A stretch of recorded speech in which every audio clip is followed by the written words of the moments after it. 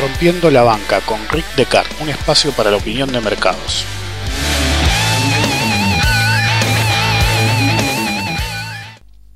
Hoy en la sección coyuntura quiero hablar de algo que cada año que pasa me resulta más preocupante, el degeneramiento de la ciencia económica que convierte al ambiente de los economistas en una virtual idiocracia. En los últimos años, cada vez de peor forma, los economistas en general están más concentrados en tener la razón que en cumplir su función. Los debates no son sobre ideas, sino sobre sus visiones particulares del mundo, muchas veces respondiendo más bien a una visión personal, deformada y completamente alejada de la realidad. Los, por ser amables, debates se basan en insultos, chicanas e ideas preconcebidas, condimentadas con los datos que apoyan la visión particular y la desestimación completa de cualquier dato que entre en conflicto con el argumento sostenido. Lo único importante parece ser es la defensa de la escuela económica con la que el economista de turno se identifica en general o su visión personal en particular. Esto es un fenómeno mundial. En todos lados estos impresentables con título y traje se sienten en la obligación de adoctrinar a los que les prestan atención en cualquier medio que les dé cabida. Monigotes como este individuo Milei en Argentina, por ejemplo. Aclaro antes que nada que este monigote de Milei iba a ser citado hace días, antes de la discusión que tuve ayer sobre el concepto monetarista de la inflación. Ese individuo es un impresentable. Y quiero aclarar que no fue por esto. El próximo podcast va a ser por la discusión que tuvimos ayer, en la que mostró el bajísimo nivel que tiene ese individuo, festejado por ignorantes peores que él. Cualquier persona que festeje a Milei, sea seguidor mío o no, siéntanse en libertad de dejarme de seguir. Si se ofendan, lo siento, pero es lo que corresponde. Cualquier persona que festeje a este individuo Milei realmente no sabe de lo que habla, ¿ok? Bueno, este tipo en Argentina, por ejemplo, lo único que hacen este tipo de individuos es supurar odio en todas las direcciones posibles cada vez que le dan oportunidad. ¿Por qué? Porque el odio vende. El odio le vende a los políticos, le vende a los que quieren tener seguidores. Pero ¿y sus propuestas? ¿Cuáles son las verdaderas propuestas de individuos como este? Simple, van de lo bipolar totalmente, es decir, oscilan de bipolares entre lo totalmente ridículo y lo completa y totalmente impracticable. Estos individuos que tienen este comportamiento y que defenestran al Estado viven de él. Sin él, su existencia es nula. Al ser llamados para defenestrar al Estado, de facto lo necesitan y viven de él. Son parte de la estructura del Estado. Muchos son profesores de universidades públicas. Adivine quién le paga al tipo que defenestre al Estado, ¿sí? Y da clases en educación pública universitaria. El Estado del cual ellos reniegan. Y si no, estudiaron en el Estado o en algún momento dieron clases en el Estado, que es la universidad pública. Son los opositores útiles al status quo, son una parte necesaria de la maquinaria del Estado, bien exagerados y exacerbados totalmente, rozando lo desequilibrado en términos mentales. Lo único que logran y su función inherente es fortalecer al Estado, ya que demuestran ser unos ridículos ignorantes, desequilibrados, que hablan de cosas sin sentido. Algunos argumentos pueden tener sentido, pero de la mano de un desequilibrado pierde total validez.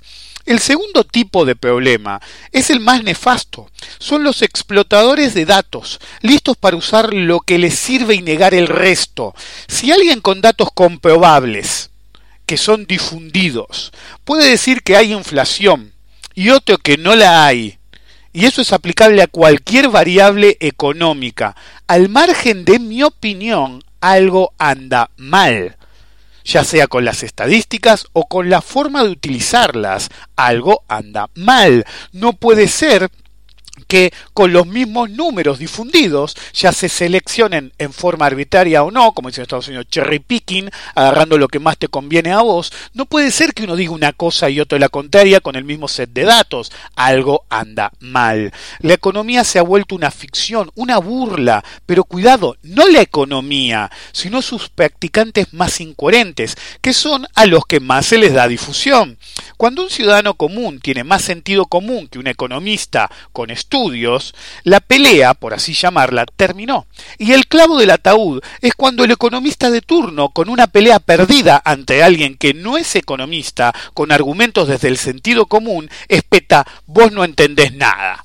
Onda, los economistas la tienen re clara, el resto del mundo son basura. Una de las cuestiones que me caracteriza más a mí es que soy la peor pesadilla de un economista. Soy uno de ellos, el que domina del mismo modo que ellos las herramientas que ellos usan. Pero yo soy realista. Yo me pongo del lado del ciudadano de a pie, del ciudadano que realmente le pesa que le suban algo, que dice, pero es el peaje, subió 30%, te dicen, que vendé el auto, usá el transporte público. A la gente le complicás la vida, a la gente la haces pasar mal. De hecho, los mismos economistas que los defienden pierden poder adquisitivo y salen con estadísticas estrafalarias a defender. Es el efecto, me olvidé la Olimpiada, es decir, cuando una víctima toma el lugar y defiende al victimario.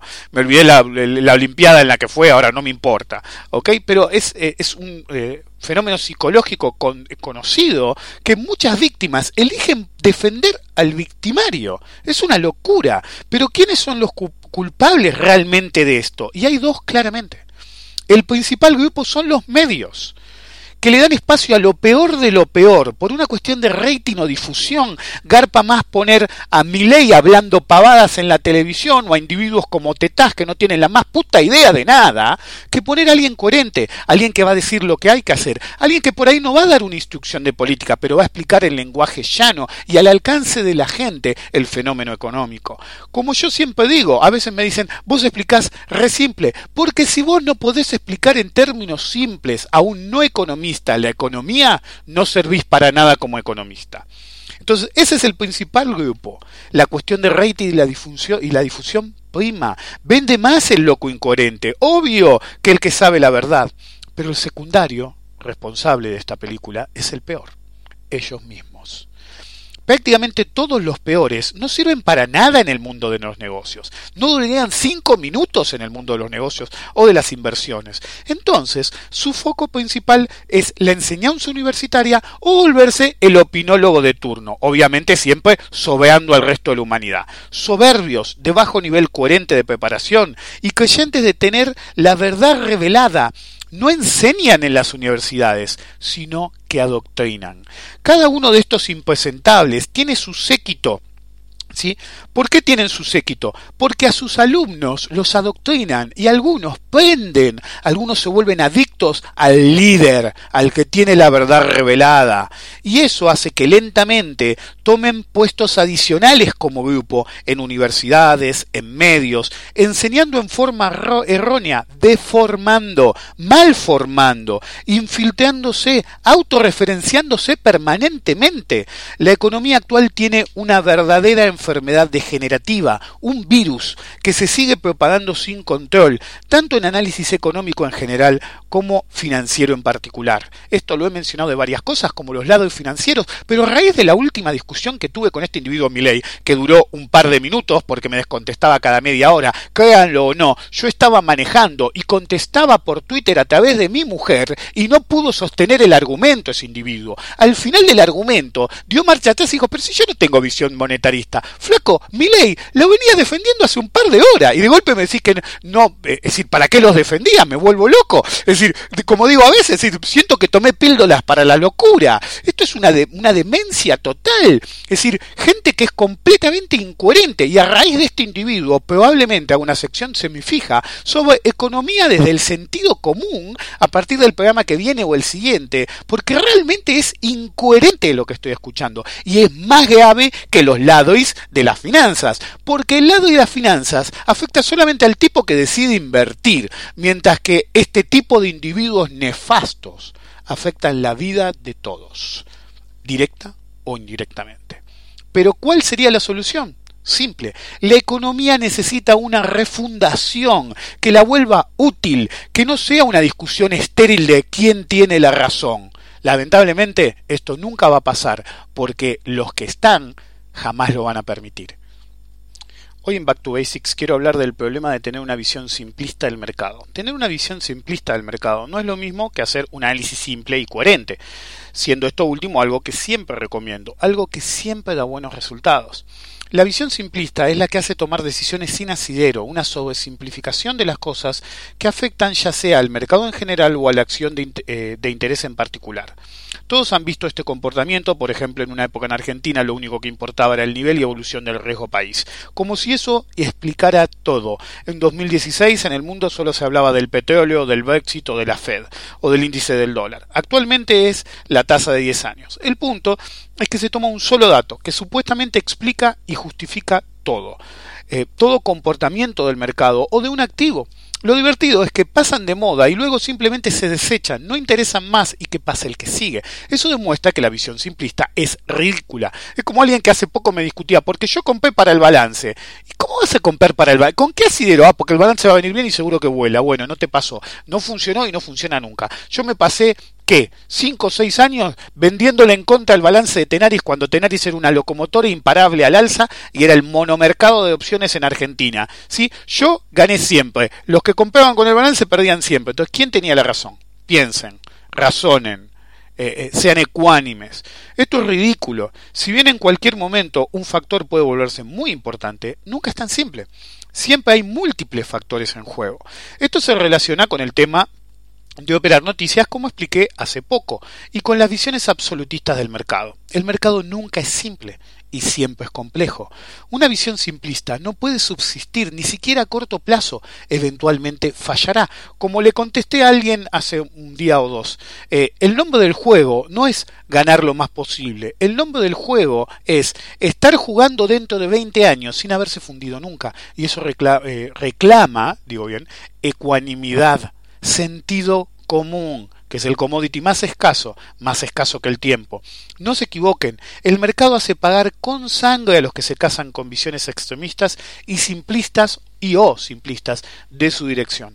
Puede sonar panteísta de mi parte, pero una frase que digo hace muchos años es que el mercado es como una entidad viva. Lo es, porque todos nosotros formamos parte de él y a veces, solo a veces, se convierte en un vampiro sediento de sangre que espera el momento adecuado para ver el error de un participante y alimentarse de él y desecharlo.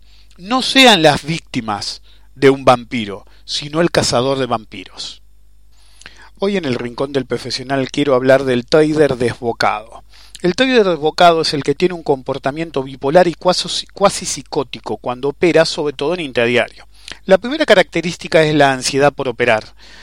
No meter una operación, cualquier operación, le parece inaceptable. Esa ansiedad crece cada vez más y termina operando cualquier cosa cuando la ansiedad por hacerlo lo vence. Pero a veces le sale bien y es el fin de la historia.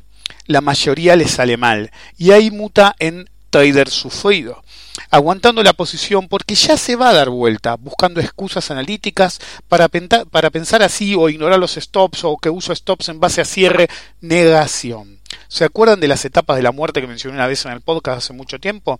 En determinado momento se convence que se equivocó, no aguanta más y cierra, pero cuando cierra lo hace convencido que él iba en la dirección incorrecta y que ahora es clara la visión, clara la dirección que sí es correcta y opera el trade inverso para recuperarse de la pérdida y ganar dinero incluso. Cuando lo hace es en un punto o zona de reversión en el activo debido a que por selección adversa, al punto en el que no aguanta más, es el nivel de tolerancia extremo, que normalmente es un punto de reversión vía momentum, en el que el activo no tiene más fuerza de continuación de la tendencia previa, porque todos los que no aguantan más quieren cerrar. Normalmente entonces les sale mal de nuevo y muta en el trader desesperanzado. ¿Por qué nunca me sale una?, repiten. El mercado está en contra mía, claman. Cuando la realidad es que, como siempre digo, uno siempre es su propio y peor enemigo cuando actúa sin sentido. En diferentes niveles de gravedad. Esto es muy casual en amateurs con bajo nivel de preparación. Una vez conocí un caso extremo del factor, como lo llamo, aceleración de decisiones.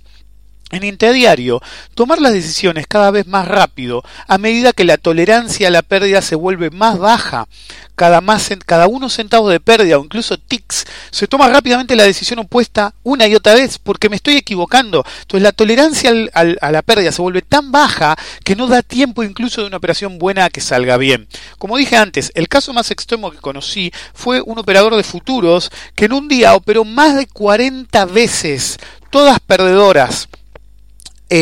Arruinando la cuenta y desembocando en un miedo a operar que le duró años, un círculo vicioso sino psicótico de autodestrucción que se alimentaba a sí mismo. Pero ¿cómo evitar esta situación? Es bastante simple. Cuando uno va a arrancar a operar por primera vez o como principiante, tiene que poner límites. Por ejemplo, el primero es el tamaño de la cuenta en sí, ya que el límite final es el dinero disponible para operar. El segundo debería ser el uso de stops coherentes acompañado por objetivos de ganancias lógicos. El tercero es el nivel en el que decidimos qué hacer si las cosas salen mal. En operatoria intradiaria hay que ponerse un límite de operaciones totales. Uno para las operaciones buenas, uno para las operaciones malas y también el total obviamente y también un límite operativo temporal, total y por operación. Es decir, una operación no tiene que durar más de cierto tiempo o realmente nos equivocamos. Y por ejemplo, lo que siempre sugiero es operar solo por ejemplo por la mañana en el momento de mayor liquidez y evitar operar o estar con una posición activa en las cercanías de un anuncio de impacto, no más de 2 o 3 operaciones por activo y jamás seguir operando si se tuvieron 2 operaciones malas consecutivas. Obviamente me estoy refiriendo a intradiario con futuros, ya que ahí es donde puede darse el fenómeno del trader desbocado en su mayor expresión. En acciones, bonos o incluso en opciones, se puede esperar la aparición de las oportunidades más claras y que tengan un potencial de beneficio mejor. Cuando el mercado ya subió mucho, uno se tiene que preguntar, si acabo de llegar, llegué tarde, si operé bien durante toda la suba, ¿qué hago tratando de capturar el último centavo? Yo siempre digo, escuchen mis podcasts anteriores, yo trato de no repetir temas y de agregar material. Ya a esta altura este creo que es el podcast número 28, realmente hay un montón de material, aprovechenlo, ahí está para que lo usen. Me crean o no, les va a sumar. Es decir, tengan en cuenta lo que yo comento o no en los podcasts, les va a sumar de todos modos. En resumen, ¿cómo se evita caer en este tipo de comportamiento autodestructivo? Simple, paciencia, coherencia, disciplina y capacitación. Y ustedes pueden decir, pero este tipo dijo esto 200 millones de veces. Bueno, reflexionen en esto. ¿Por qué si a mí no me gusta repetir las cosas, lo dije una y otra y otra y otra vez? Porque es la clave de la supervivencia a largo plazo.